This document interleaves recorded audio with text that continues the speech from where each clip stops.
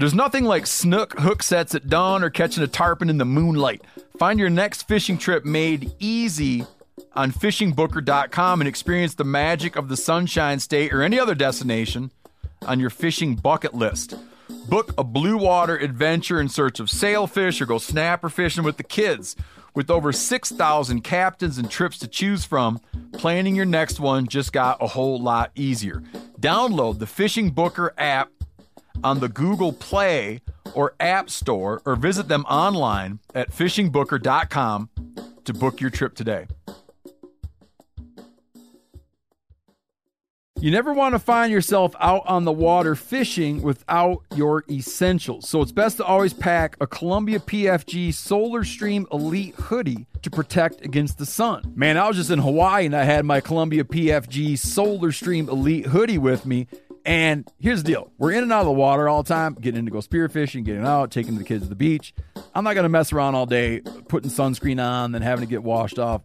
I just run a hoodie. Columbia PFG has a lot of great gear. So before you head out on the water, head over to Columbia.com/PFG to shop their performance fishing gear. Outdoor adventure won't wait for engine problems. Things like hard starts, rough performance, and lost fuel economy are often caused by fuel gum and varnish buildup. Seafoam can help your engine run better and last longer. Simply pour a can in your gas tank. Hunters and anglers rely on Seafoam to keep their engines running the way it should the entire season. Pick up a can of Seafoam today at your local auto parts store or visit seafoamworks.com to learn more.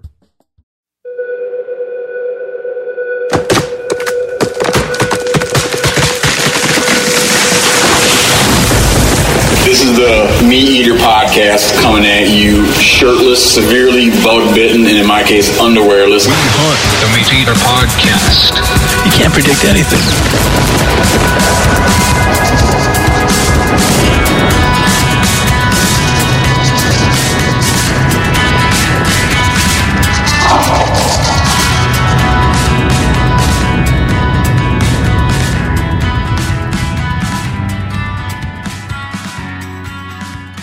You want to talk about bug bitten? I'm referring, of course, when I say you want to talk about, I'm referring to our brand. You know, we haven't addressed the brand Spickety New intro. Anyone curious about that music in the brand Spickety New intro? That's by a band. You're gonna see some good hosting right now because I'm gonna make this work a minute. That piece of music within that intro, when the tree's falling down, you hear tree falling, and there's a intro song. That's a band called Shearwater. That song is from the album Jet Plane and Oxbow. I'm friends with that musician. He's very undecided about hunting. I've taken him fishing, and he enjoyed being out there, but he said, I just don't view fish and things the way you do. But he's a wonderful musician. And the reason here's where the good hosting comes in, because for a long time that musician was based out of Austin, and we're in Texas right now. See how seamless that was? We're in Maverick County, which is it fair to say that this is ground zero? This is like the base. This is the heart and soul of like the whole Texas whitetail big buck world. Is that fair to say? Yes. Yeah, for giant whitetails.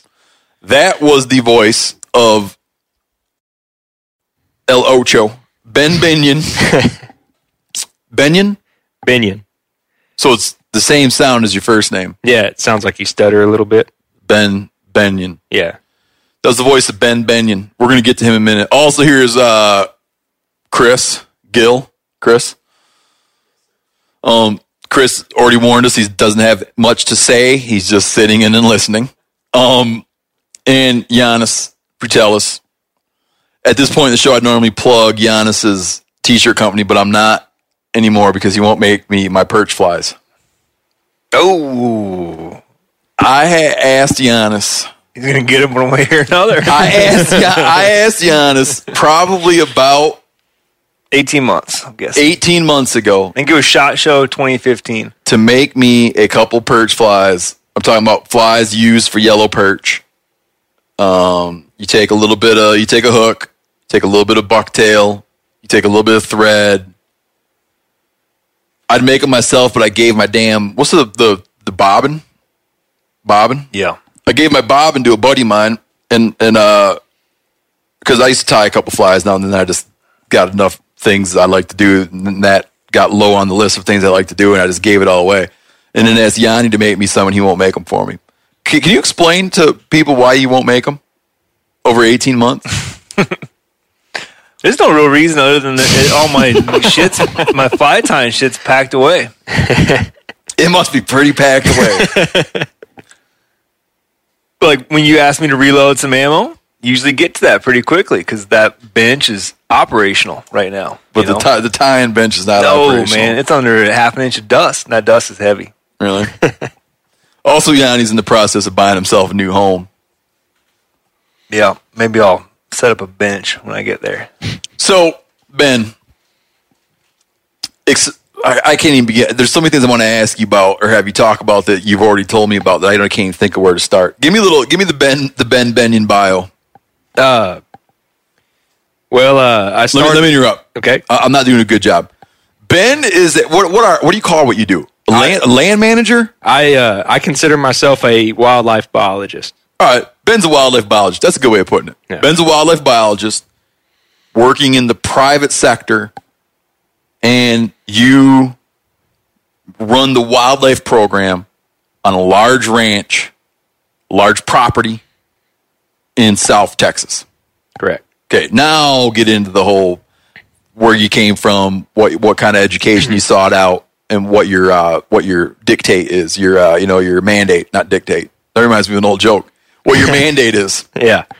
I started out kind of when I was younger. My parents split up, and my stepdad, my mom remarried, and my stepdad took care of a piece of property not too far from here in Maverick County. No, it was right on the border of Maverick County. So some of the big bucks strayed over into that county. Pretty much, yeah. It was it was top 5 counties for big bucks.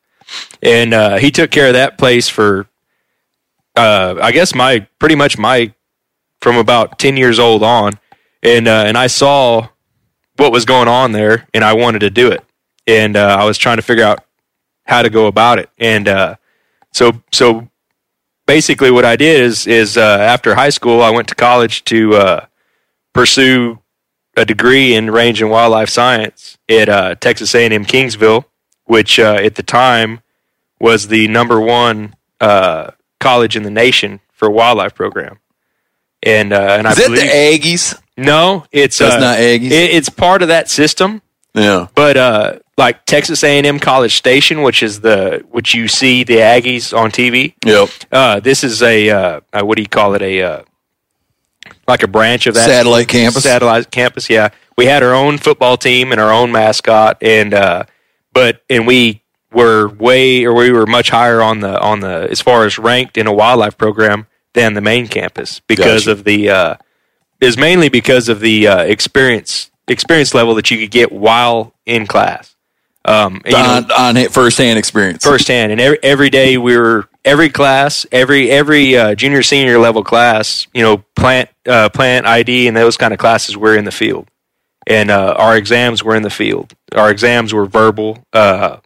Walking through brush, cactus, everything that we've been walking through this week. But so I went there, and while I was working on the ranch that my stepdad took care of, and I was kind of, I guess you could say, just more of a ranch hand than anything, just did odds and ends, fixing fences and everything. But I developed a passion for deer. I always loved to hunt, and but I really, really wanted to figure out, what made deer big and why were they big in this area we're southwest Texas, I guess you can say. And so I started kind of paying attention to everything while I was in college and getting the degree. And were they teaching you about whitetail deer in college? Yeah, or yes and no. It was more they were giving us the tools to learn, and they didn't focus on any one species. They didn't focus on quail or whitetails. They did a little, they touched on it, but everything that they taught us, you can apply to any species. Yep, I'm with you. And then, and so what I did is I took everything I learned and applied it to whitetails while we were going through the courses through college. And so whenever I graduated, I graduated in 2008. I graduated high school in 2004, college in 2008 in spring. And it actually, the owner of the property offered me a job, and which was kind of the place you grew up on. The place I grew up on, which is kind of the end all plan. Was my stepdad was going to retire, and I was going to take over his position.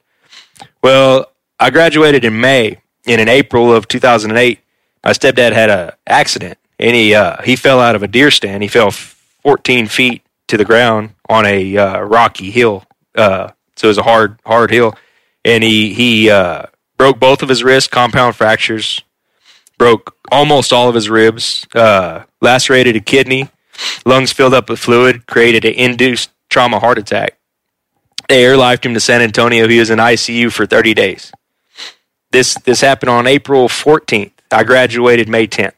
So I didn't walk the stage on graduation because I didn't have any family that would be there to watch me because they were all at the hospital with him in the ICU.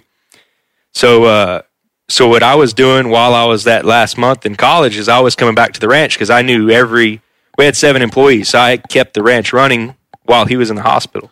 And just to back up here, the ranch, this is a cattle operation. Cattle, it's a cattle operation with a side note of hunting. Yeah. So a heavy emphasis on wildlife. Right, a heavy emphasis on wildlife. The family and the family was the main people that hunted it. It was not a commercial operation. It wasn't fenced. It was just a fun place for the family and friends and guests and some business associates of the owner. And so basically what I was kind of thrown head first when my stepdad was in the hospital. I graduated and took the job and took over his position. So I was started from the ground level whenever I was in college. As soon as I graduated, I went straight to the top. Yeah. Because I was forced into it more than anything. And I changed a few things on the wildlife side, and we were that ranch that property was under pretty intense management for, I don't know, 15 years, maybe 18 years before I took over. And we had really nice whitetails, and the whitetails were, there was big antlered deer everywhere. And but I never really intended to make them bigger. I was just trying to kind of fill in. And that was about the time that trail cameras started getting real popular as far as infrared and started getting I guess user friendly and cheap enough. Mm-hmm. And so I started running trail cameras, and we started noticing what deer would do from year to year as far as antler development, movement, rutting habits, forage habits, bedding areas, everything you could figure out with the trail cams. And so I started. Do you feel that really rewrote people's understandings? I think the trail camera is probably the best thing that's happened to hunting and to managing wildlife, in my opinion, in my lifetime. A biologist in New York just put out a book about the significance of what they call a camera trap. Yeah. To the field. He published sort of what he thinks of as, I think, the 300 or 600 very influential trail cam images or camera trap images, and talked about the implications that tool had for understanding distribution and range of wildlife, travel patterns of wildlife. I want you to continue that, but I was at this thing a few years ago in North Carolina, and a deer, like a wildlife expo. A guy there was telling me this story about someone. Have we talked about this on the podcast? The Kentucky, Tennessee bucks. Did I ever tell you about this? You've told me about it. I don't know if we've mentioned it on the podcast. All right. So Kentucky and Tennessee have different season structures, hunting season structures. And they obviously share a pretty long border. So a guy comes forth with some big buck that he claims to have shot in one or the other. Let's just, for discussion's sake, let's say he comes forth with this big buck, says, well, I shot it in Kentucky. Okay. It was probably vice versa because I think Tennessee has the liberal allotments. So comes forward and says, I shot this big giant buck in Tennessee. Winds up being like some state record for the year buck. He gets a bunch of publicity. The buck tours around at a couple of these shows. I'm talking about these wildlife expos. Eventually, a guy from Kentucky sees the big famous Tennessee buck and says, I know that buck. I'll show you a trail cam picture of that buck hundreds of miles away from where this man claims that he shot it. And the buck had such a distinctive rack. They successfully prosecuted the man and seized the head. Yeah. Because of this guy's trail cam pictures of where that buck was on what day it was there. And he had just shot it out of season, and to make it legal, came back across the border. Right. You know, yeah. There's a trail cam story for you. Yeah. Yeah. They use the wardens. The What do wardens. you think of that one, Chris? You like that one, don't you? Chris is still nodding. Yeah. The wardens here use them similar deal where they, like if a deer of interest comes about and shot by a hunter and it's poached, you know, the landowner knows it's missing and it shows up somewhere, sees a picture of it somewhere, and he says that, you know, that deer came off of my property and he's surrounded by several other private properties. Yeah, like he didn't travel 100 miles that day or whatever. Right, yeah. right. And they prosecuted several people now on this exact same situation. It wasn't, you know, nothing that high profile, but it's same deal. Yeah. But so this guy's got a book coming out about just how much that changed our understanding of, you know, all different kinds of wildlife. Yeah. Yeah. I saw some trail cam images that came out of Afghanistan one time where it was some really rare sheep. You can see it going through a pass. Mm-hmm. And the next images are a couple dudes with the, you know, the Afghanistan that we're also familiar with now, the hats from the Afghan war you see people wearing in long robes, and a couple Kalashnikovs going through the pass right behind it, going chase it after. Yeah. So anyhow, there you are. All of a sudden you're managing that place and you start using trail cams. Yeah, we started using trail cams, and I started noticing changes in antler development that from year to year that were bizarre to me, because these jumps or these increases in antler size on deer that we thought we would recognize from year to year, from season to season, because their home ranges. And tell me if I'm getting off point at this point, but the home ranges are, you know, on our mature bucks are about 4,000 to 8,000 acres, and so you always, on a piece of property, you have. What do you guys figure? Put that into square mile. It'd be like 10 to 12, I think, 10 to 12 square miles. Okay, that 640 is a square mile. So you know, a buck's home range is 10 to 12 square miles, and of course, you have tons of overlap, and our density was about a deer per 25 acres, a deer. So, and we had a 1-to-1 buck-doe ratio, so we had a buck per 50 acres. Okay. So square miles, that would be, $10 per square mile. So a total of maybe 20 deer per square mile. Yeah, $15 per square mile maybe. You know, all different age classes. But anyway, what I started noticing is these bucks that we thought we knew.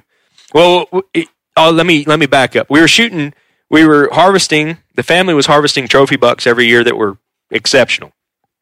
But sometimes we did not know what that deer had been. He just showed up, and we'd harvest them, and we'd look at their teeth based off of all the studies that have been done on age by tooth wear and replacement, which, you know, some people say it's the only thing we have to go off of. is by the teeth. It's not very accurate, but it's the only thing we have. Yeah. But the teeth would be sharp, so indicating that they were a young buck. So what I started doing is I started documenting these deer with the trail cameras, and to find out why we're shooting these deer that looked old, but they had sharp teeth, and we'd never seen them before. Because let me just fill in a little bit. What you're suggesting is you guys felt that you could look at a deer's antlers and then immediately recognize him again the next year because he'd just be a little bit bigger version. Right. But then all of a sudden, here's this deer who, like, where'd he come from? Because I didn't see a slightly smaller version of him last year. That's exactly correct. Okay. That's exactly correct. So I started documenting deer based off of their locations and their home ranges, and would save pictures from year to year to see which ones look similar. And I started noticing that there was bucks making huge jumps. And they would go from 120-inch deer to 160 or 170-inch deer in one growing season. And usually that was what we were guessing to be a 3 or 4 year old deer to a 4 or 5 year old deer. That age group was usually the big jumps. So what we started doing is documenting those deer as far as based off of trail cams. And I started doing that, and we started letting deer go. No matter how big they were, they'd be 170-inch deer that we would typically shoot. We said, well, we'll let him go and see what happens. And because of his age. Because of his age. We wanted to see, we were trying to figure out when was the peak. That's what everybody in the whitetail industry tries to figure out is what's the peak age? When do they peak out? And we think in Texas down here, we think it's a little older than everywhere else, but we're different. And whitetails are really site-specific animals. I mean, it changes 20 miles, changes completely as far as deer to deer. So anyway, what is the age? Well, what we found, or what my personal research and what other research institutes are finding, it depends on the ranch. It depends on the property. It depends on the location. It depends on the deer. They're all individual. But in my opinion, our deer in Maverick County and that county were maximizing their antler potential at 7 and 8 years old, not 5 and 6 like previously thought. In all of that was just an estimation before at 5 and 6. And some of those deer, people were estimating them, and they're actually younger. So with the trail cams, we can get a better idea of their age based off of he's not in. If we have 3 years of pictures and he wasn't 2 years old in the first picture, he's at least 5 or 6. Does that make sense? Yeah. And so that's kind of what we went off of, and we started letting these deer grow to be 7 and 8 years old and 9 years old before we harvest them. And we can see these deer. We're feeding, and they're coming out every day, and they're not every day, but I'm seeing them in the trail cams every day. And they're still hard to hunt. They're nocturnal, even though we're feeding. And so we started letting these deer grow to a lot older age class than anybody else was, and we started noticing that, hey, we just stepped up our game. We went from killing a couple of 160 class deer and a 170 here and there to killing 180s every year with an occasional 200 in a 3 or 4 year period. And then year 6, we were killing multiple 190s with a 200 almost every year. And this was solely due from knowing the individual deer through trail camera. Yeah. And you can't always tell antlers year to year, but what we were doing is we knew where the deer was, his home range. He did the same thing each year. In October, he'd be here. In November, he'd be here. Then the next year, a deer that looked similar to him but bigger would do the same thing. So we assumed it was the same deer. We weren't always right. Or I say we. It was me more than anything. I wasn't always right on that, but most part we were. And we stepped up our game big time as far as growing big deer. And so I guess about year 7, the these current landowners that were on this property we were at now in Maverick County approached me through a mutual friend and asked. I guess I met them at year 6. And they approached me to try to find they just purchased this property, and they approached me to find a ranch foreman and wildlife biologist to run this property for them, and they wanted nothing else other than to grow giant whitetails. That's all they wanted to do, or let them grow. No cattle. And they asked me, they said, would you be willing to leave your current position? I said, no, I grew up here and I'm happy and I don't want to do it. Well, that went on, and I looked for a couple people for them, but I could never find anybody that I thought I could recommend and put my name on. About a year later, they made me an offer to come over here that I couldn't turn down. So I came and started applying the same basic knowledge that I was doing there with the trail cameras and the inventory of the deer here. And it's a 5 to 6 year deal before you can really start seeing consistent results on growing these big whitetail. But your job, like you're a salaried individual. Yep. And your job is to take a sizable chunk of land here. Yep. And the end goal that you're pursuing is to increase the number and size of big giant whitetail bucks. Exactly. Yep.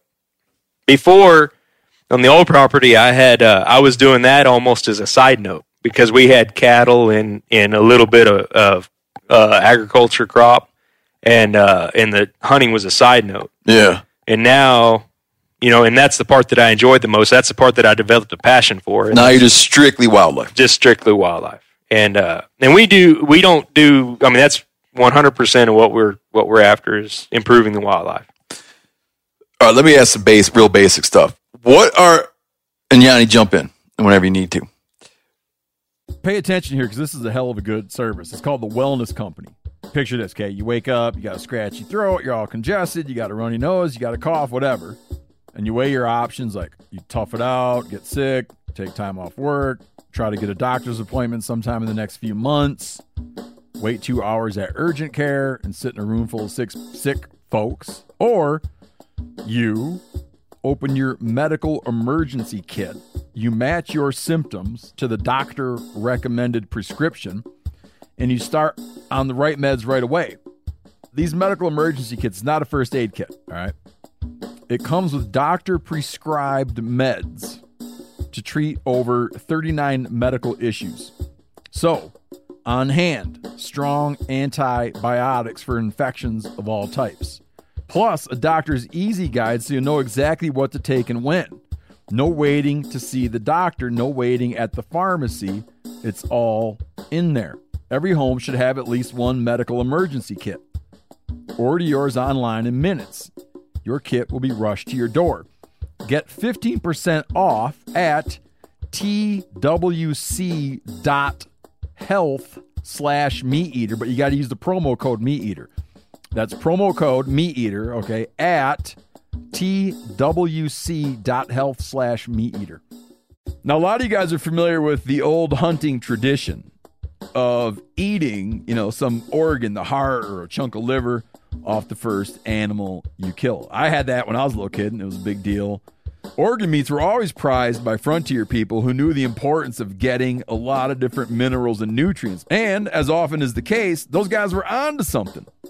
Because organs are among the most nutrient-rich foods on the planet. And you can get the same benefits your ancestors craved via convenient daily capsules from Heart and Soil, made exclusively from regeneratively raised, grass-fed, and finished cattle.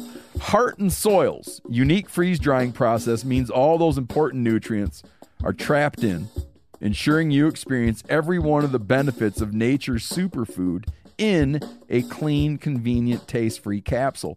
Find out more at heartandsoil.co. And make sure to use code MeatEater for 10% off your purchase. That's heartandsoil.co. Use the code MeatEater. I want to tell you about an American-made success story and Black Buffalo's award-winning nicotine pouches. Black Buffalo was built by dippers with decades of smokeless tobacco use. Black Buffalo is all about the history and tradition of dip, but they understand the convenience and discretion modern-day consumers are looking for. Black Buffalo's nicotine pouches give you the versatility to consume discreetly, but keep the ritual with flavors dippers love. Mint, straight, and wintergreen, all proudly made right here in the USA. Tell them, Chili.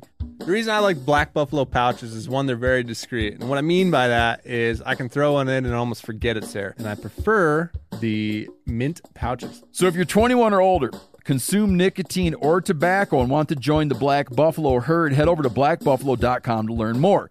You can order nicotine pouches online. They ship directly to most states, or check out their store locator to purchase pouches at thousands of retail locations around the country. Black Buffalo Tobacco Alternative. Bold flavor, full pouches. Warning, this product contains nicotine. Nicotine is an addictive chemical. Black Buffalo products are intended for adults age 21 and older who are consumers of nicotine or tobacco. This place is not a fence place. Correct. Are there fence places here? Like, why are some places in Texas? We always hear about, like, the fence properties. What do you gain and lose? Like, why did you not? You see what I'm getting at? Yeah. Why did you not come in and be like, first thing we're going to do, boys, is build a big damn fence? Yeah, because that's the fences in Texas are man, it's a touchy subject. They can be. Yeah, but just talk. You don't even need to weigh in. Just tell me like the thinking, right? Okay. Well, the main thinking in the reason fences were originally, set up for deer in Texas.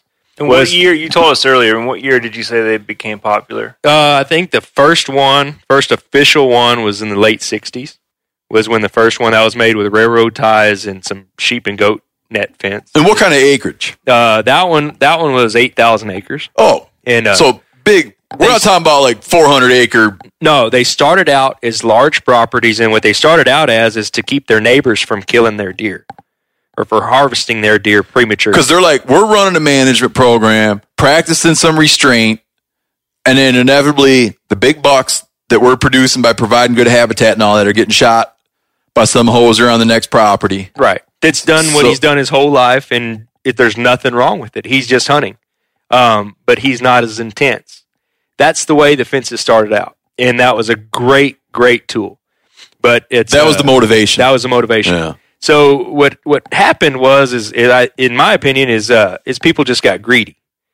And they started, fencing smaller properties and figuring out that they could have a quick fix. It's just like, that's just people. They want to get it fast. What do you mean a quick fix? As far as growing trophy whitetails. They started realizing that you could take a that's the pen industry, or the raising, farming, wildlife really started up in about the 90s, which is, it took from the first high fence in the 60s, there was almost nobody doing it for that, almost 30 years. And was that first place a private facility, or was it like a outfitting establishment? It was a private research. It was a private property, and the university did it as a research project to start, and found out that it worked, and that's when they started publishing their research, and that's kind of just escalated from there.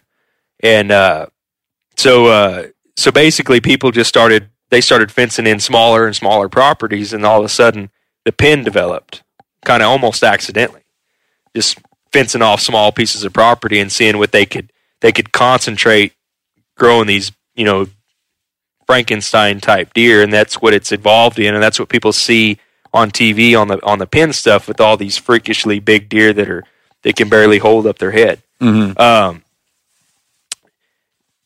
But in my opinion, that's kind of where it started and where we are now, and it puts a bad taste in people's mouth for the fences. So is not having a fence, like, you worked at two places that are not fenced. Are they not fenced for aesthetic reasons, or are they not fenced for long-term They're not fenced. Well, the other one is I guess you could say it's not completely fenced. It is partially fenced on one side, but that's that one was we got along with our neighbors, and they practiced the same management practices that we did. This place is the owners of this property are super anti pen deer, super anti high fence. They like Boone and Crockett Club, and they really want to be able to enter deer that we harvest here in the Boone and Crockett system, which means natural reproduction. No human contact, no direct human contact, and that's pretty much that's the whole reason. In Maverick County, I forgot what magazine did the deal, but they rated the top 50 counties in the nation for whitetail entry since 2004. I can't remember if it was one of the more common long-term magazines, but they rated the top 50 counties in the nation for Boone and Crockett whitetail entries since 2004. Maverick County was number 1, typical, and number 2, non-typical entries. And I believe that was it was the only Texas county in the top 10.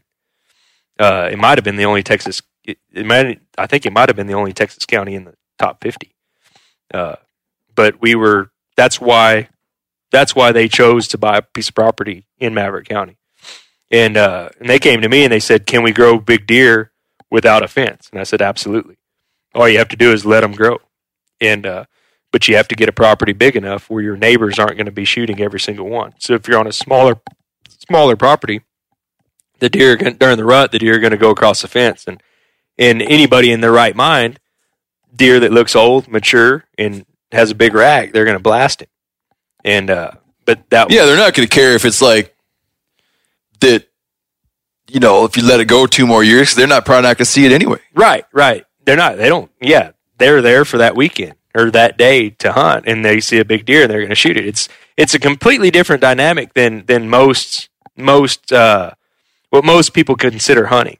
It's we're not farming them, but we're watching them grow, I guess.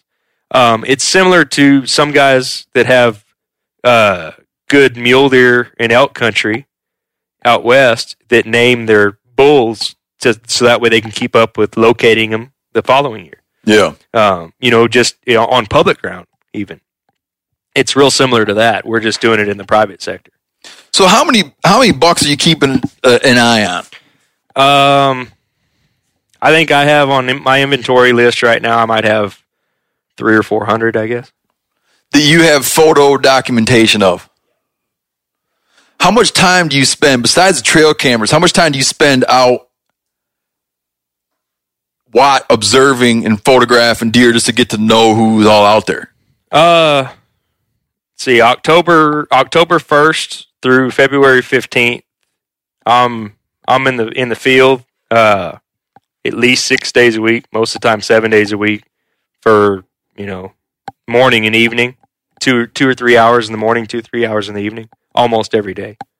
In a stand, observing deer. In a stand, observing deer with the camera. I use a big lens out of the stand to supplement the trail cameras. And I'm running about 35 to 40 trail cameras from August 15th to February or March, and 40,000 pictures roughly a week. And that's my Monday, Tuesday. So, and that's just to try to get to know who's here. Yep, I'm just getting to know them. That's all I'm doing. And within that, how often does a deer pop up? It depends on his personality. How often does a deer pop up that you had no idea was here, even though you're doing all that time looking? Like, how much mystery is left? Around the perimeters, when we get influx from the neighbors during December, during the rut, there is, I'll run into a new deer probably, whenever I say new deer, everything that I'm noticing is usually 3 years old and older, because it's hard to distinguish the 1s, 2s, and 3-year-olds year to year. But once they hit 3 and 4, they're easier to distinguish year to year. And you're not distinguishing them off the antlers.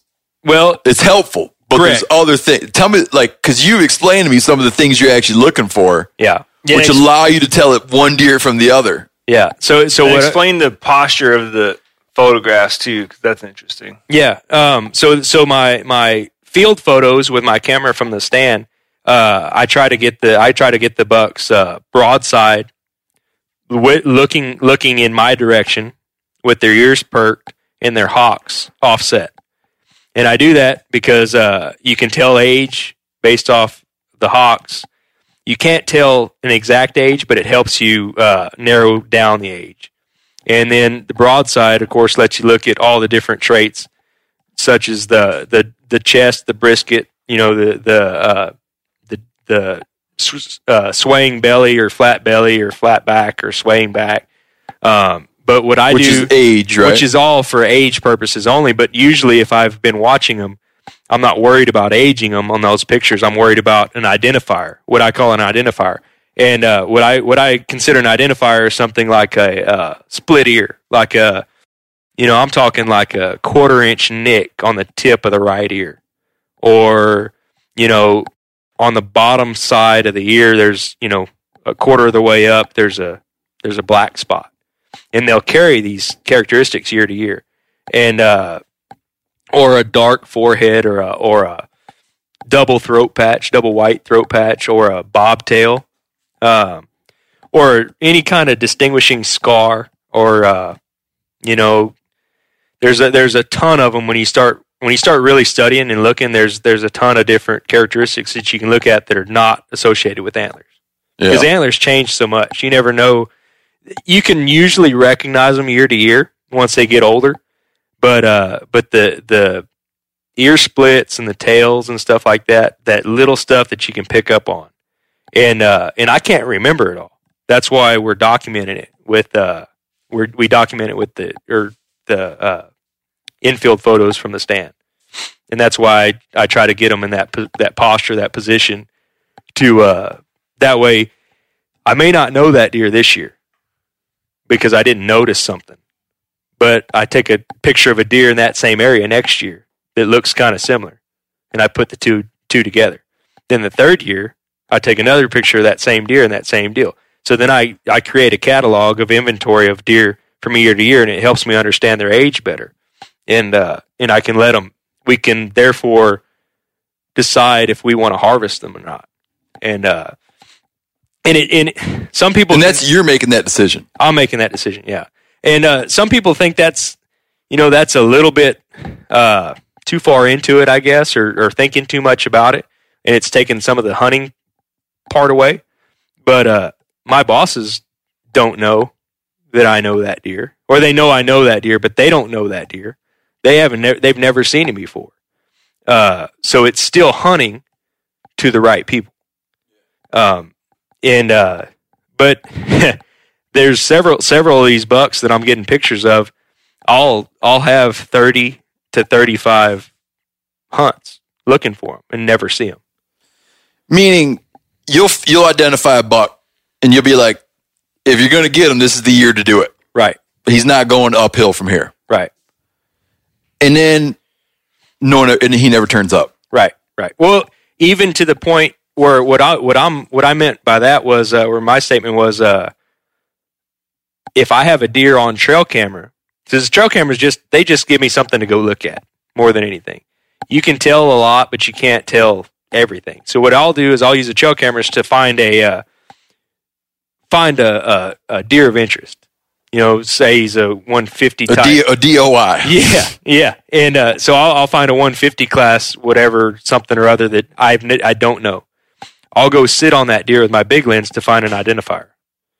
To find a split ear, because you can't always notice those little spot on the ear, different characteristic on the body. You can't always notice those in trail cams the first time you see one. So you have to see them in person, and then what I'll do is I'll get a picture of them broadside, print it out in an 8x10, put it in a folder, and then next year do the same thing. And then I can put those pictures right next to each other and see who's who.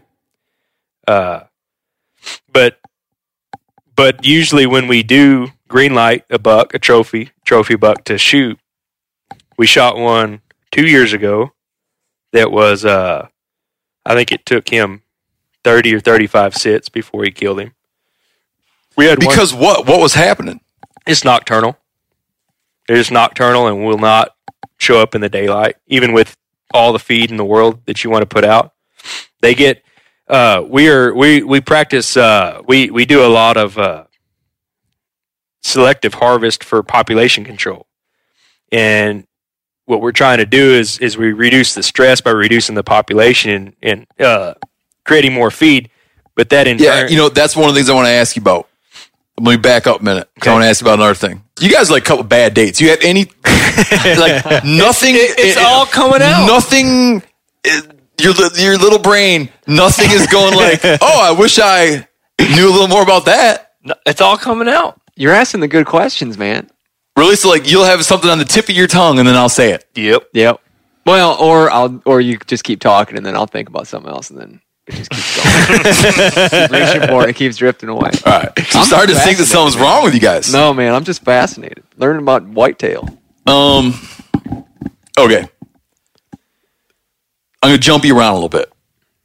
Now I can't remember. I interrupted you before you got into something I wanted to ask you about. What were you just going to get into? I don't know. I'm not the one paying attention. About bringing the population down. Oh, yeah. About the importance of not having too many deer. Right. But as a kid, and Yanni can back me up on this, as a kid growing up in whitetail country in Michigan, and that was like our big game animal, our only big game animal was whitetails. It was like you age deer, at least in your head. You age deer by what their antlers looked like. So everyone knew that a spiker fork was 1.5 years old.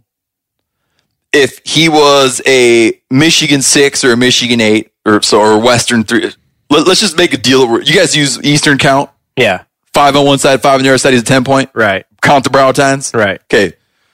We started calling them Michigan 6s because everybody in the damn country has a different way of counting them. We're only speaking Eastern. So a 6 or an 8 was 2. Yeah. Right? And that was like just accepted wisdom. The other piece of accepted wisdom was a spike wasn't going to become big because he's already small. Yeah. Now, speak to that stuff. Like what can you actually tell with age by looking at the antlers on a deer? That's a tough one because I mean I've seen antlers are, I guess, in a way they're an indication of age. But if you look at mass and just, but as far as number of points and spread, none of that seems to matter on age. It's because you were just showing me an 8-point that was 1.5 years old. Yeah. We had an 11-point this year that was 1.5 years old. I had a 6-pointer with a drop tine that was 1.5 years old this year. So his first rack, he had a drop tine. Yep. And then we have 7 and 8-year-old deer that have 8 points barely. Do you ever get a deer older than one who's a forky? Yeah. I shot one a few years ago that was he was a 2x2 4-point. And he was 5.5 by his tooth wear, which he could have been older. So he just never, all right. Yeah, he was a heavy 2-point. Oh, he was a big 2-point. Oh, he was? Yeah. Oh, so you looked at him and knew he wasn't yeah, he was probably 18 inches wide inside with like 8 or 9 inch G2s, but that's all he had. Yeah. He had nothing else. He was just 2 big forks. Like it looked like a mule deer. Yeah. Now I'm going to do something else. I'm going to distract you in another way. Just to throw this out. I just want to throw this out. Tell me the number of wild pigs that you have handled by trapping and whatnot. How many wild pigs have you handled here in South Texas? 4,795 as of this morning. 4,795 wild pigs have passed through your hands. Since I started counting. And tell me how old were you when you welded up your first pig trap? 14. All right. So, deer. That's just a little teaser for later. That's a little teaser. So deer now, you're saying, and you told me about this too, that too many, like if you have too many deer running around, they're not going to get as big. Okay. Get into that a little bit. Okay, it all it's all boils down to population dynamics as far as Mother Nature's way is grow, and then have a big die off, and then grow, and once it surpasses carrying capacity, once the land surpasses the carrying capacity, it has a die off, and it's so basically you have these big spikes on the graph, up and down, up and down. Don't some species just hit carrying capacity and then level off? I'm sure they do. The ones that I'm studying don't, or that I'm dealing with, quail and deer, for instance, they hit carrying capacity and they keep reproducing. And then all of a sudden there's, too many, less and less food, more competition, and they start getting the species people look at when they're kind of talking about that phenomenon is people like to look at snowshoe hares. Yeah, it's where it's so cyclical that it falls into line, 7 years? Yeah. I mean, it's like dialed in. Right. And then you look at, they did a study where they looked at snowshoe hare patterns, and they went back through all the Hudson Bay Company records on lynx. How many lynx hides were getting handled. And it was offset. But lynx, who their primary prey species is snowshoe rabbits, they looked at Hudson Bay Company lynx hide receipts and realized that lynx seemed to bounce along in a 7-year span, offset from the snowshoe hare 7-year span. Right. Yeah. Like just responding to that. A direct response. Yeah. Yeah. That makes sense. Well, and see, whitetails do it. It's more gradual. And now that people, there's such a high profile animal and game animal that people are never going to let them die off, but they will let them overpopulate. And the first thing but they won't ever let them reach that point where they start dying off. But what happens is people get greedy and they want to let as many survive as possible. Thinking that even big buck guys, as many as possible, thinking that someone's going to turn up who's real big, right? With all these damn deer, they think that giant deer are an anomaly, and they're not. They're a low percentage. They're not. There's a certain percentage of whitetails that are going to be big. And it's just a straight up bell curve. And the middle range down here is about 130 inches.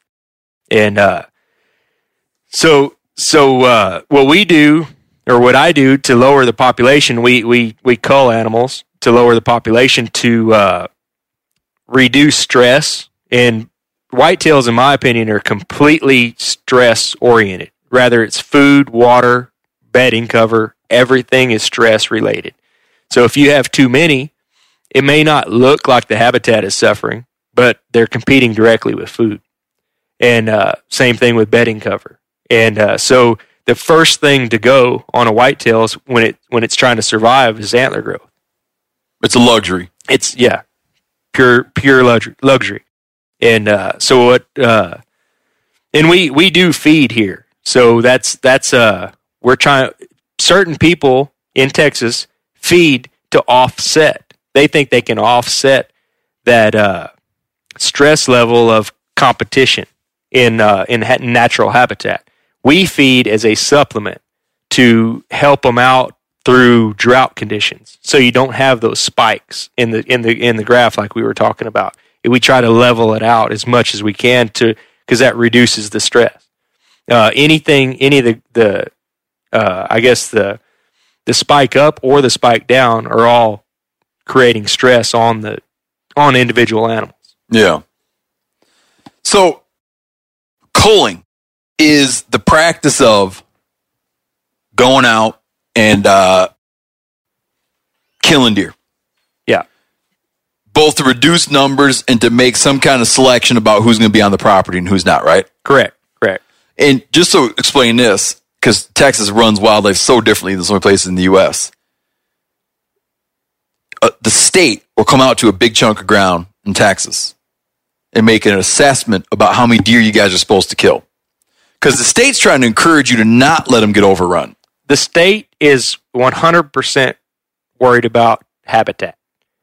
They want the habitat to be healthy. They don't care about, or they do care about the animals, but they realize that if you have great habitat, you're going to have healthy animals. Okay. And that's their number one focus. So their number one focus is that you're not going to allow your habitat to become degraded, to have long-term degradation in the name of short-term bunch of deer running around. Right. Or cattle. Yeah. But in those are on private land. See, it's mostly private land, and that's all the state. Those are recommendations by the state. The state's not forcing you. Yeah. But the people that want to be good land stewards and want to grow better deer and have better long-term wildlife programs and cattle grazing programs request the state's assistance to come out and tell them what they should or shouldn't do. And they'll come out and say, like just using, it doesn't have to be specific to this place, but they'll come out to a property like this. And they'll come out and say, you boys would be wise to kill 400 deer this year. Here are your tags. Here are your certificates for those 400 deer. Yeah. And they base that on several different, they do browse surveys. So they look at whatever the deer are eating. And if the plants look stressed out, then they'll give you more tags or less tags versus based off of what they notice on the plants. They do population surveys to see what that particular piece of ground is capable of handling. And the best way to count deer here is helicopter, right? Helicopter here. You can use spotlights too, but it's too thick here. So we use predominantly, what I do is I try to use a helicopter survey in tandem with the cameras. And I try to get an individual buck count on the cameras and then get your buck-doe ratio from the helicopter and your fawn survival from your helicopter. Yeah. So you take your individual buck count from the camera and apply that to the buck-doe ratio, and then you can get your number of does, and then you apply your fawn crop to that and get your total number of deer. And when they come out and give you, is 300 like a decent number for a big chunk of land? 300, 400? Probably. Are you raising your hand? I am. Holy cow, Yanni. Janis woke up. Janis woke up and has a thought. I have a question too after Yanni. Yeah. Thank God. I don't want to interrupt, man, with like a dumb question. You guys got such good questions. I don't want to be like, hey, what does this mean? You know what? Chris is being so polite right now. I'll tell you what the deal is. There's so much talking that goes on that it's hard to even slip in a question sometimes. No, it's not. I'll break in right now. Okay, you start talking. Say something. Yanni, hey. So here's what I'm wondering. It's just like as simple as that. Tell me about how, when you do a helicopter survey, kind of just like give me the breakdown of how that happens, like the main steps. Like skip before I got in, I took a pee, but once you get in there, you take off, deer start flushing, and what are you actually looking for, and what are you recording and writing down? Well, the way I do it, sir, everybody does it different, but the way I do it is what you do is you separate the property into like a grid or line transects, and those could be, depending on visibility, if the vegetation is high or the vegetation is low, that decides what your transects are going to be.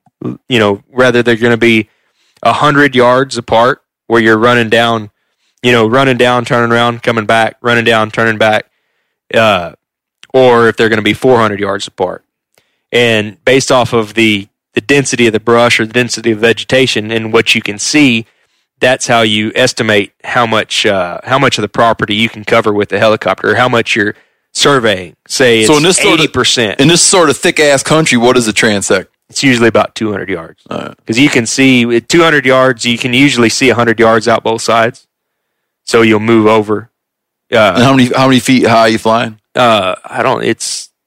It varies depending on the vegetation, but it's not, I guess it'd be probably 50 or 50. Oh, you're just skimming. It's nothing, nothing like an airplane. No, the skids are touching the tops of the trees sometimes. It's pretty low. And depending on the wind, too, if it's real windy, we'll get higher just so we don't crash. But so what we'll do is we'll fly these transects, and I guess they'd be 400-yard transects if you can see 100 yards either way, is what it would boil down to. And so what you're looking for is when a deer flushes, you usually can't see them if they stand still. But so you usually want to get them to flush. So you don't want to fly on a windy day or a hot day where they're going to be bedded or not hear you. You want to fly on a calm, cool day, usually cloudy works, so that way they're moving as soon as they hear you. And what we'll do is we'll count bucks, does, and fawns. It's pretty much what you're counting. And you can tell the difference between the does and the fawns pretty well. We usually fly in October, so the fawns are pretty small. And then the bucks break into subcategories, and I break them into young bucks, middle-aged bucks, and old bucks.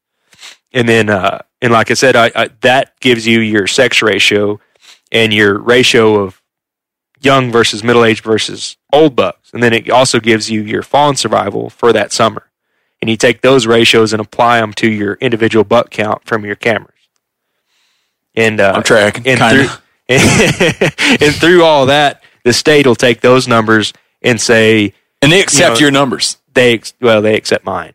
They don't accept everybody. Sometimes they have to have a state employee in the helicopter with you. Okay, but if you're trained in it, you can get to a point where they'll accept your numbers. Yeah, if you're trained in it and they trust you and they know you're not going to screw up, then they'll take your numbers. And I've been doing it for 10 or 12 or almost 14 years, I guess now. But what's your level of accuracy? Like, do you plus and minus like? No, you're not. Well, see, with the helicopter ratios, you're not trying to get a number. You're just trying to get the ratio. Oh, right. Okay. So with the individual buck counts. So say you have 1-to-1 ratio, and you see 300 bucks on the trail camera. So you have 300 does on a 1-to-1 ratio. So you have 600 deer, but then you have a 50% fawn survival. And what 50% fawn survival means, you have 300 does, you have 150 fawns. That's 50%. So in that situation, you have 750 total deer on the property. And you can't really, a lot of people do the helicopter survey, and that's how many deer they think they have. But what you just mentioned, your level of accuracy changes from property to property, depending on who's flying, depending on weather. There's too many variables to. Yeah, but it gives you a good idea and better than nothing. Exactly. What was your other question? Because that question was prompted by something that was spoken after you expressed interest in asking a question. No, that was it. That was it. No, it was. Yeah. Honestly? Yeah. All right.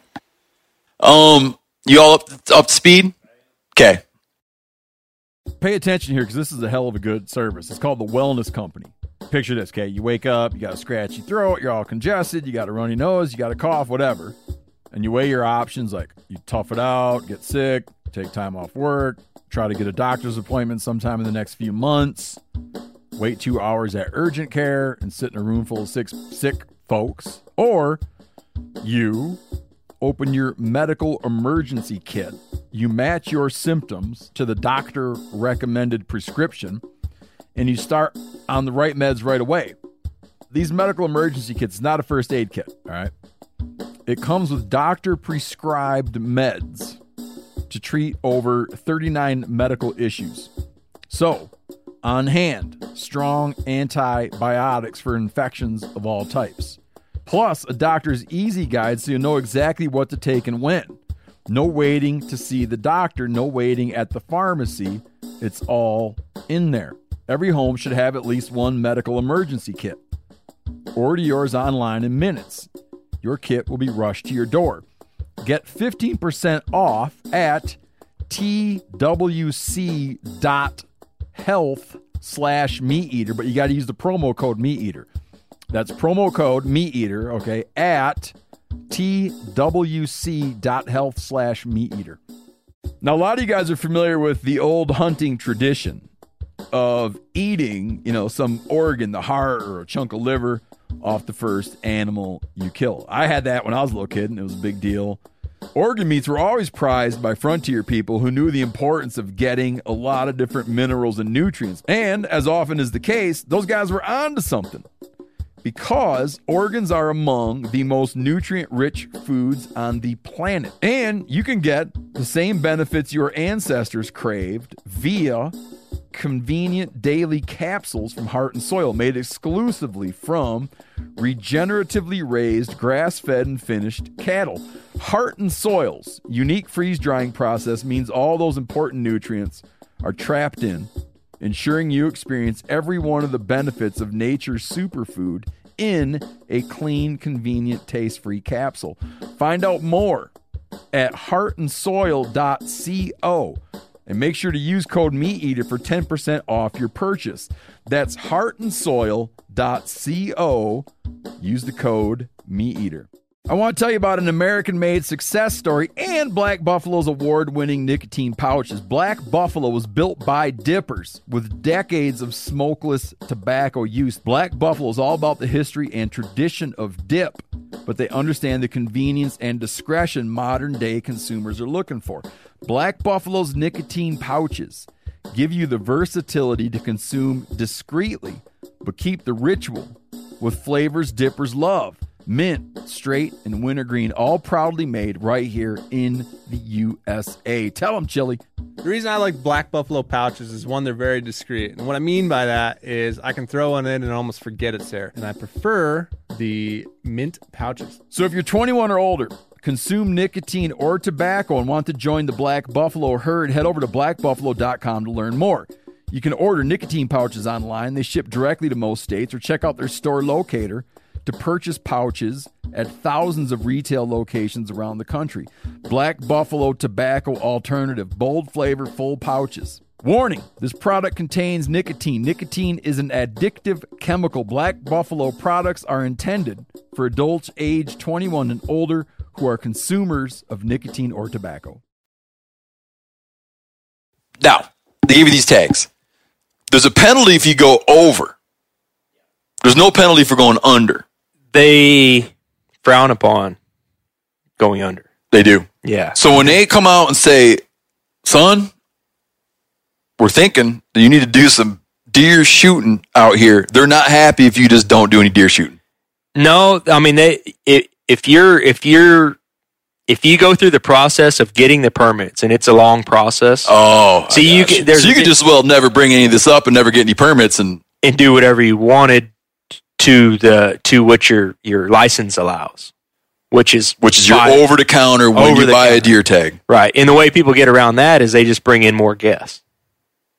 More guests to shoot deer, so then they can overshoot deer that way. So this is a thing you kind of a thing you enroll in a plan you enroll in. Yeah, it's a long-term, several-year system just to get started in the program. And when they give you the tags, it doesn't matter who's pulling the trigger. Okay, there's 3 levels of these permits, and I believe the first level. I don't remember. I haven't been in the first and second level in 10 years, so I don't remember. But and Scott would know if we get him on here later.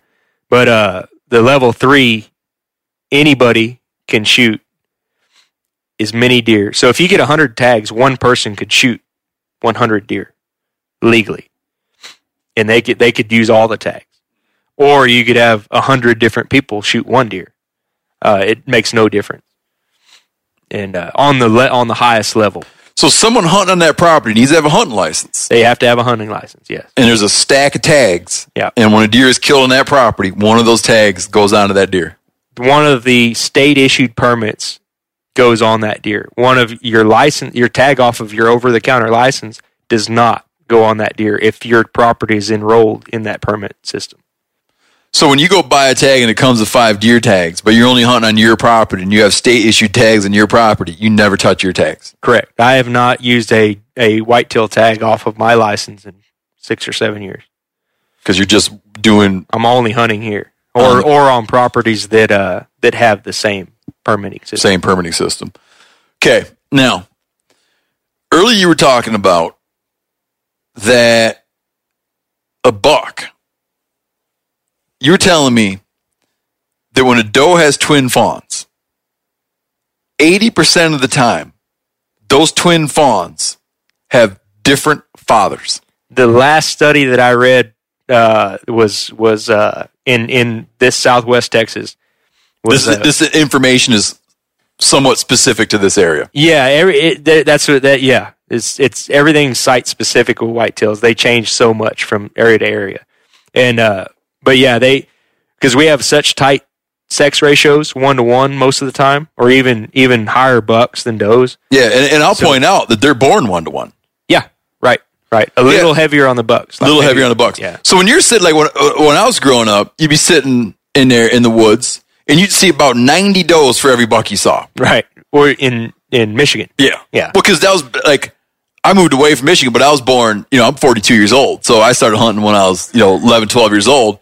And back then, people didn't want to shoot does. Everybody shot every buck they saw, right?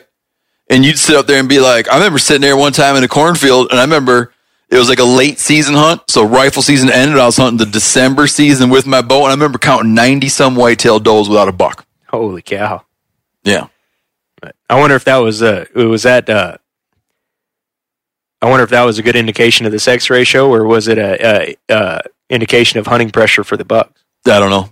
But my feeling was growing up, and it was a long time ago, and I wasn't taking a scientific approach to it. My feeling was back then in those days that the ratios were as ridiculous. They got to be as ridiculous as like you'd hear thrown around. You'd have 20 does for every buck. Yeah, there's places in Texas like that are neglected or not neglected, but not managed, and they only shoot the bucks. Same deal like you're talking about that happened right now. Today. But yeah, so it's interesting in that they're born 1-to-1, but of course, one thing that skews it is I'm sure the doe's got to have a much longer life expectancy. Yeah, is that true? In unmanaged places, I would believe so. Yes. In managed places, I don't think so. But, is that right? Yeah. So let's just say all people died right now. Okay? Humans cease to exist. And we jump into the future 100 years. Based on your understanding of whitetails, would whitetails exist then at a 1-to-1 ratio? And I guess it depends on their location, but I would believe yes. You believe they'd find a way toward that? Mm-hmm. I believe, especially in this area, they gravitate to 1-to-1. Okay. So the twin fawn thing.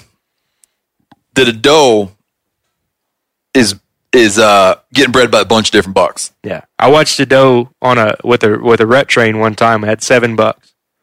7 bucks with one doe that was hot, and she was in a field. I watched 6 of those bucks breed her.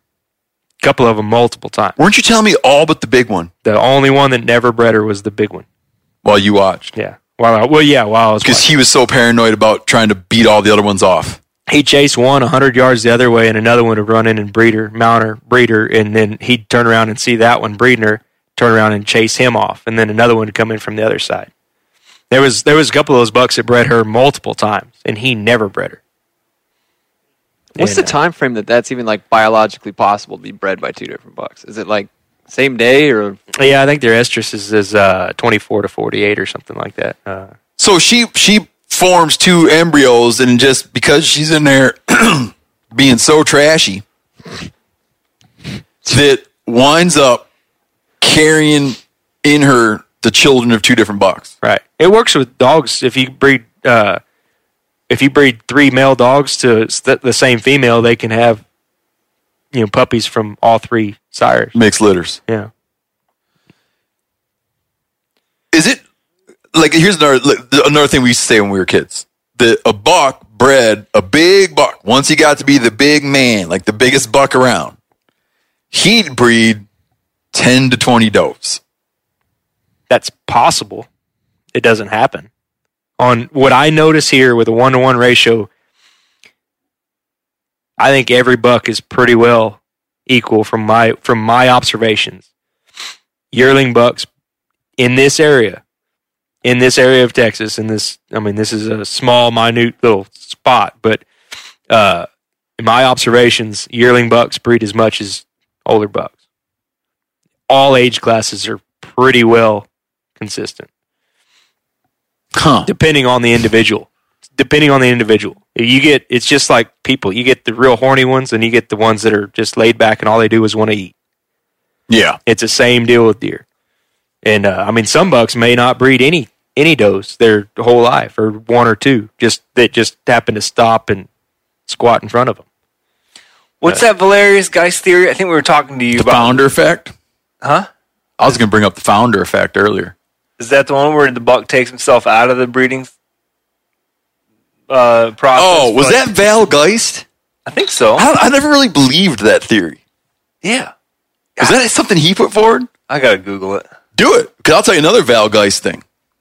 I think it was Valerius Geist who...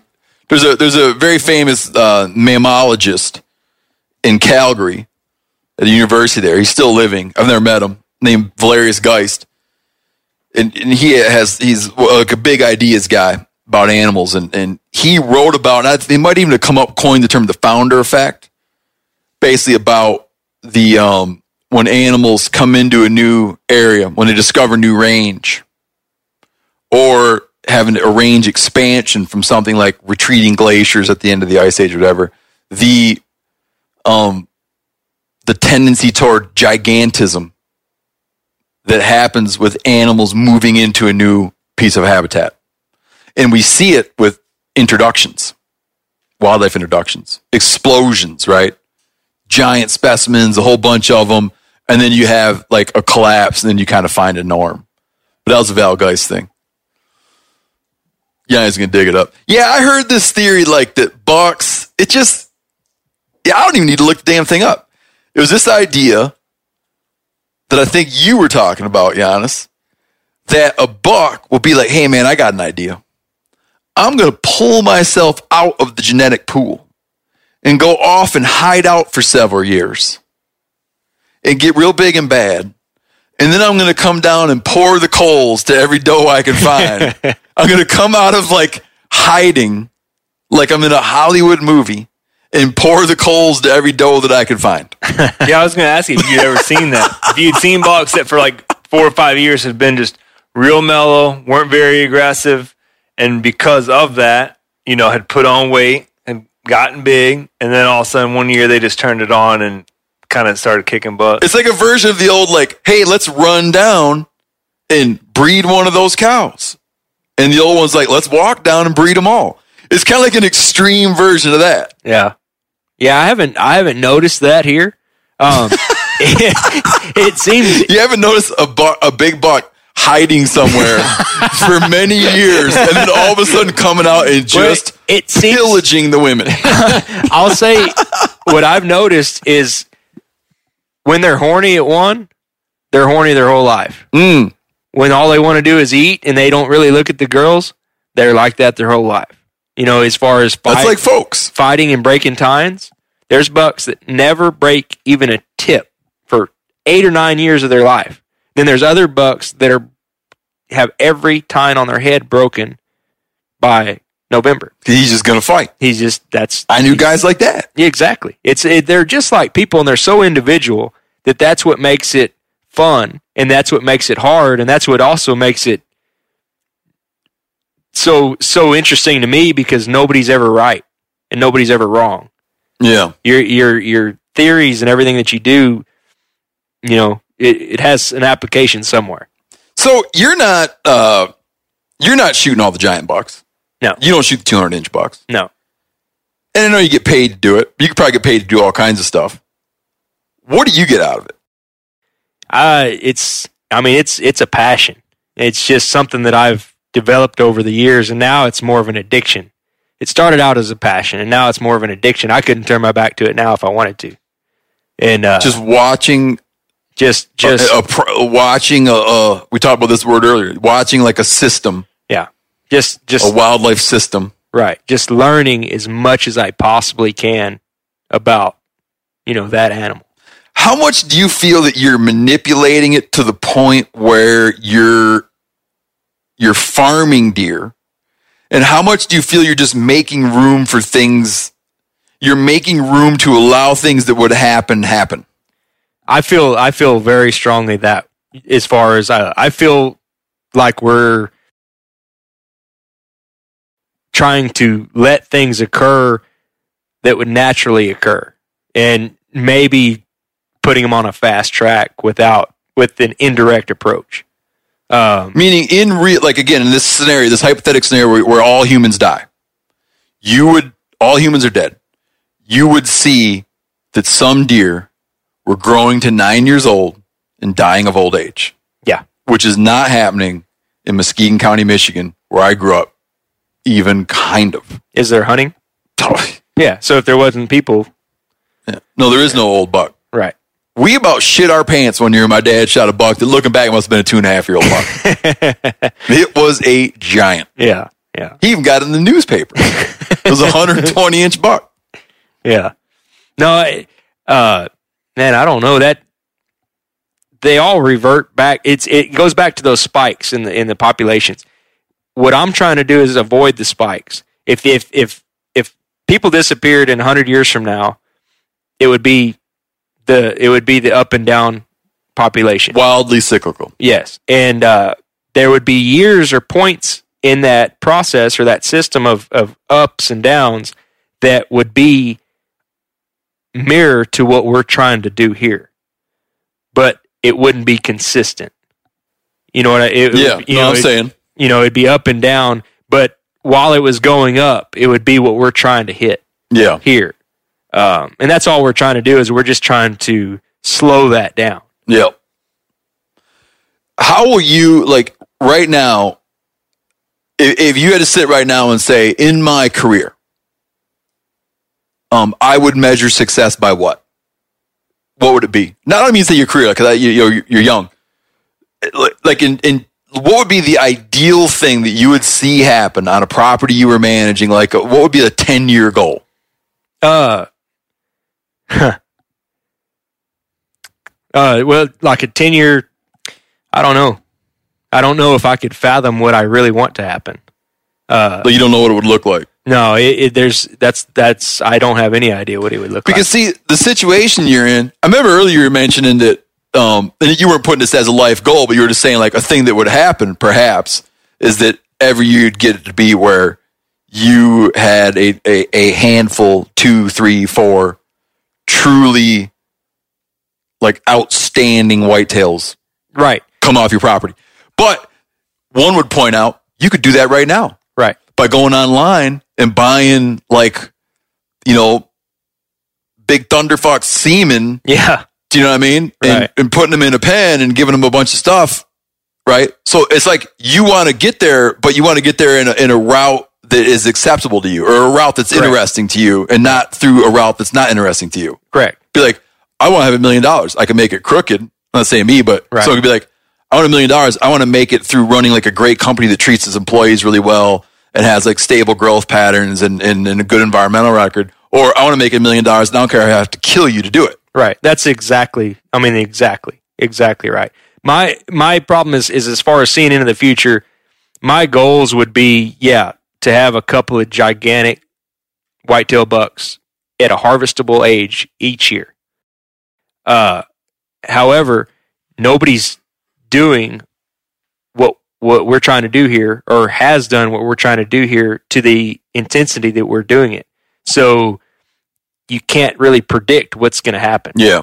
It's not like if you follow this recipe, X will. Right. Nobody, and it's so different, from site to site. And that's why that question is difficult for me to answer.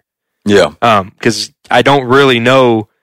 Something might happen that we don't see because this is never, nobody's done this. It's not like, like you said, you follow a recipe and this is what you're going to end up with.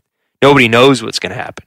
Mother Nature has a awesome way of saying, screw you, and throwing a wrench into things when you try to start messing with her. Yeah. And that's another fun part for me.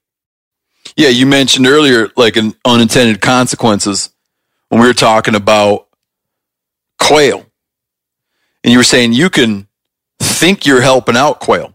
Yeah. By putting out quail feeders. But what you might be doing is helping out bobcats and coyotes by giving them a great place to kill quail. Exactly. That's exactly right. Yeah. That's exactly right. Like intuitively be like, oh yeah, put some food out, dude. You have tons of quail. Yeah. That's how there's a lot of things that got screwed up in the US that are started out as good intentions. And the byproducts were, completely disastrous. Yanni? Speaking of unintended consequences, that's what's cool about this place is that it's all, you guys are trying to do all like native flora. And like, while you come down here and you've got the whole high fence thing in your head and you're thinking about exotics and there's going to be zebras running around and this, that, and the other. And like, let's like list off the cool stuff that we've seen this week. The 4 species of snakes. Yeah. A horny toad. Texas tortoise. Texas tortoise. A grinner. About 300 jackrabbits. 500 cottontail rabbits. Cottontail. Unbelievable Mexican black-bellied whistling ducks. Unbelievable varieties of birds. Yeah. I haven't seen one kudu roll through yet. Yeah. That's kind of why I want to have this discussion, is because the first time I ever came down here to like the famous Texas whitetail country was when I came down with Ben O'Brien to come down here and just look at quail. And I remember walking around being like, this is just not what I imagined. It is huge. It is vast expanses of, I don't want to say pristine. The hand of man is felt. Like we, for instance, talked about the implications of fire suppression. Right. You and I were having, Ben Binnion here, we were discussing like, wow, what would you have paid to road a horse through here 200 years ago? And he feels that it would have been more mixed grasslands. Yeah. From making mosaics of burned areas and unburned areas. And the wildlife is a little different. Buffalo or bison ranged down in this area, which suggests more open country. Antelope are found down here, which suggests more open country. So the hand of man is felt. Right. Through that same way, interrupting systems, fire systems and things.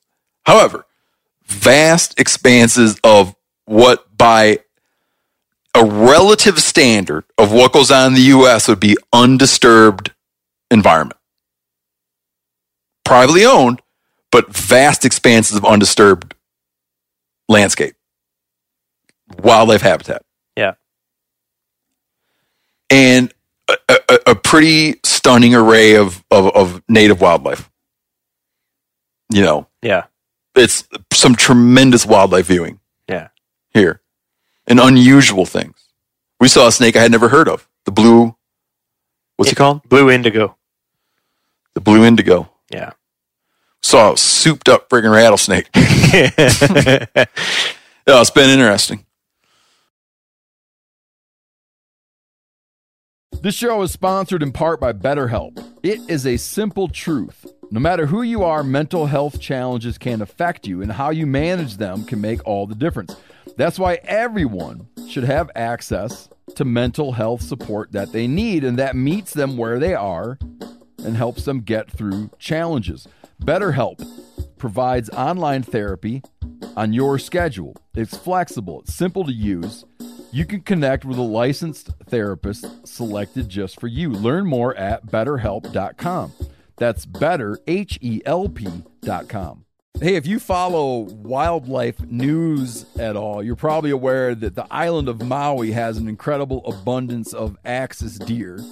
So much so that they're causing ecological damage. Well, Maui Nui venison is thinning out some of those axis deer herds and delivering venison sticks and fresh cuts to your door.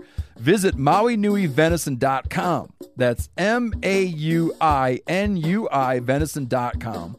Use promo code MeatEater for 20% off your order.